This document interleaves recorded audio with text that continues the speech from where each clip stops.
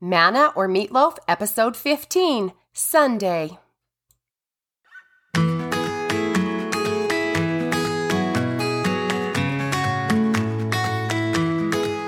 Hello. Okay, I've re-recorded this like a dozen times, and unfortunately, this fabulous nasal voice isn't going away until the sinus infection that's causing it does, and it seems to be sticking around. So I'm very sorry. I know it's not the best voice for a podcast, but it's the voice I've got going on these days. So today is a special day. It's Sunday, my favorite day of the week. I just love Sundays, don't you? We get to partake of the sacrament and rest from our labors. And these days, I always get a nap on Sunday, among other things. My intent with this episode today, and every Sunday, is to shine light on the important things, right? So today, I want to talk about a principle that can cut through the thickest darkness and brighten even the heaviest of hearts. I want to talk about hope as your go-to strategy for life. I hope you're all breathing deeply, staying grounded and riding the waves of life, so to speak, because this is just such a crazy time. I feel like just as the death toll from the pandemic declines in some areas around the nation, we're introduced to a whole new onslaught of distressing realities. Stress, as you well know, is part of the game of life. The ones who are winning at this game are the ones who have effective coping strategies on board to deal with those stressors of life. What are your coping strategies? And do you recognize whether they're positive and appropriate? And more importantly, are they serving you or not? Are they keeping you engaged in life or not? Are they offering healthy ways to decompress or not? Do you busy yourself or detach yourself? Overthink or overeat?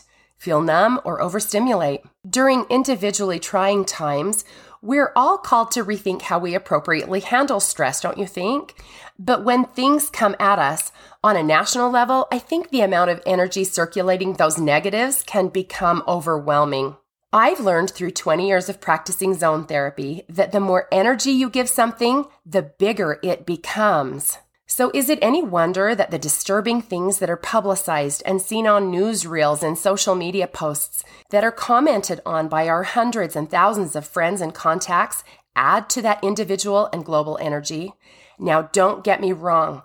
While shining light on something horrendous like human trafficking brings much needed attention and action to a horrific and sickening actuality, what we use to counteract the negative energy that we experience personally will make all the difference in how we move forward with the new information we've gathered. That makes sense, right? Elder Dieter F. Uchtdorf refers to hope as an abiding trust that the Lord will fulfill his promise to us, but reminds us that there still must needs be opposition in all things. In his General Conference address entitled The Infinite Power of Hope, he says, quote, "The adversary uses despair to bind hearts and minds in suffocating darkness. Despair drains from us all that is vibrant and joyful and leaves behind the empty remnants of what life was meant to be. Despair kills ambition, advances sickness, pollutes the soul, and deadens the heart. Despair can seem like a staircase that leads only and forever downward. Hope, on the other hand, is like the beam of sunlight rising up and above the horizon of our present circumstances. It pierces the darkness with a brilliant dawn. It encourages and inspires us to place our trust in the loving care of an eternal Heavenly Father who has prepared a way for those who seek for eternal truth in a world of relativism, confusion, and of fear." End quote. Hope is a healer. Turning to hope, focusing upon, learning of, and believing in its power is one of the best ways to dissipate the stress that comes from negative emotion or feelings of powerlessness and despair. It is one of the best game plans and life strategies there is. And I don't know about you, but I find such a great amount of comfort in knowing that hope, as a gift of Christ, can comfort and strengthen those in the midst of the most horrific of circumstances. Helen Keller said, quote, "Although the world is full of suffering, it is also full of the overcoming of it." End quote. That is hope. Many believe that human nature is responsible for that sprig of hope we find planted in our beings, right? But as members of the Church of Jesus Christ of Latter-day Saints, we know it as our divine nature, the light of Christ and the light of life that allows us to recognize inherent faith and hope in our lives. Throughout time, we have heard the expressions, the sun will always rise, time heals all wounds, and even the Book of Mormon repeats the message over and over again, and it came to pass. Well, a version of hope that I believe because it resonates in my heart is that Sunday, as in Sunday, the day of the week, Sunday will come. Elder Joseph B. Wirthlin, a former apostle, is responsible for this idiom that has become one of my absolute all-time favorites, and I repeatedly seek the measure of comfort that it provides. It was Elder Wirthlin that prefaced the meaning behind the phrase when he said in regards to the crucifixion of the Savior of Jesus Christ, quote, "I think of how dark that Friday was when Christ was lifted up on the cross. On that terrible Friday, the earth shook and grew dark. Frightful storms lashed at the earth. Those evil men who sought his life rejoiced.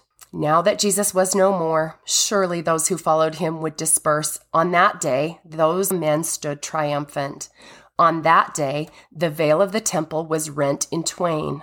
Mary Magdalene and Mary, the mother of Jesus, were both overcome with grief and despair. The superb man they had loved and honored hung lifeless upon the cross. On that Friday, the apostles were devastated. Jesus, their Savior, the man who had walked on water and raised the dead, was himself at the mercy of wicked men. They watched helplessly as he was overcome by his enemies. On that Friday, the Savior of mankind was humiliated and bruised, abused and reviled. It was a Friday filled with devastating, consuming sorrow that gnawed at the souls of those who loved and honored the Son of God. I think that of all the days since the beginning of this world's history, that Friday was the darkest. But the doom of that day did not endure. The despair did not linger, because on Sunday, the resurrected Lord burst the bonds of death. He ascended from the grave and appeared gloriously triumphant as the Savior of all mankind. And in an instant, the eyes that had been filled with ever-flowing tears dried. The lips that had whispered prayers of distress and grief now filled the air with wondrous praise.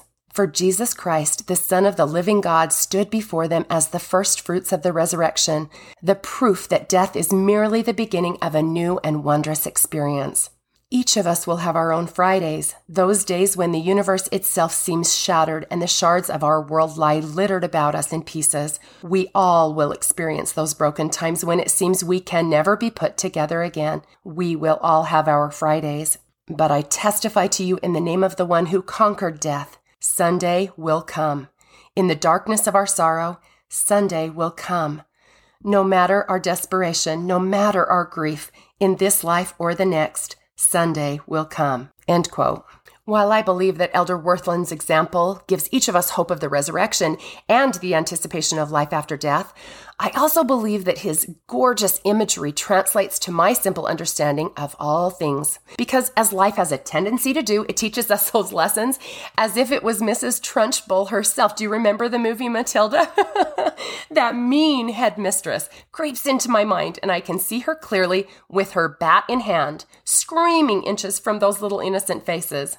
Yes, life sometimes feels like that, doesn't it? But club-threatening, bad breath-wielding, hair-raising screaming still can't deny that weekends eventually appear, the bell will ring, and school will be dismissed. Sunday will come. When my father was diagnosed with cancer, when my father-in-law died, when wildfires raged, I have to admit, surgeries heal, graves have been opened, rain falls. Sunday will come. When I feel lonely, when my grandson is broken, when lawsuits threaten, I again acknowledge a friend's call. Bones mend, hot tubs help. So when life hurts, when marriages fail, when there isn't enough, when kids detour, when the phone doesn't ring, when disease and destruction and calamities reign, Sunday will come. And when hearts are broken, forgiveness isn't granted, death happens, and understanding flees. Just remember, the sun will rise, the rain will cease, the light will appear. Sunday will come for all of us. So in the words of one of our favorite apostles, Elder Jeffrey R. Holland, hope on, journey on. I hope this Sunday you keep that very important. This week and always, have a happy Sunday.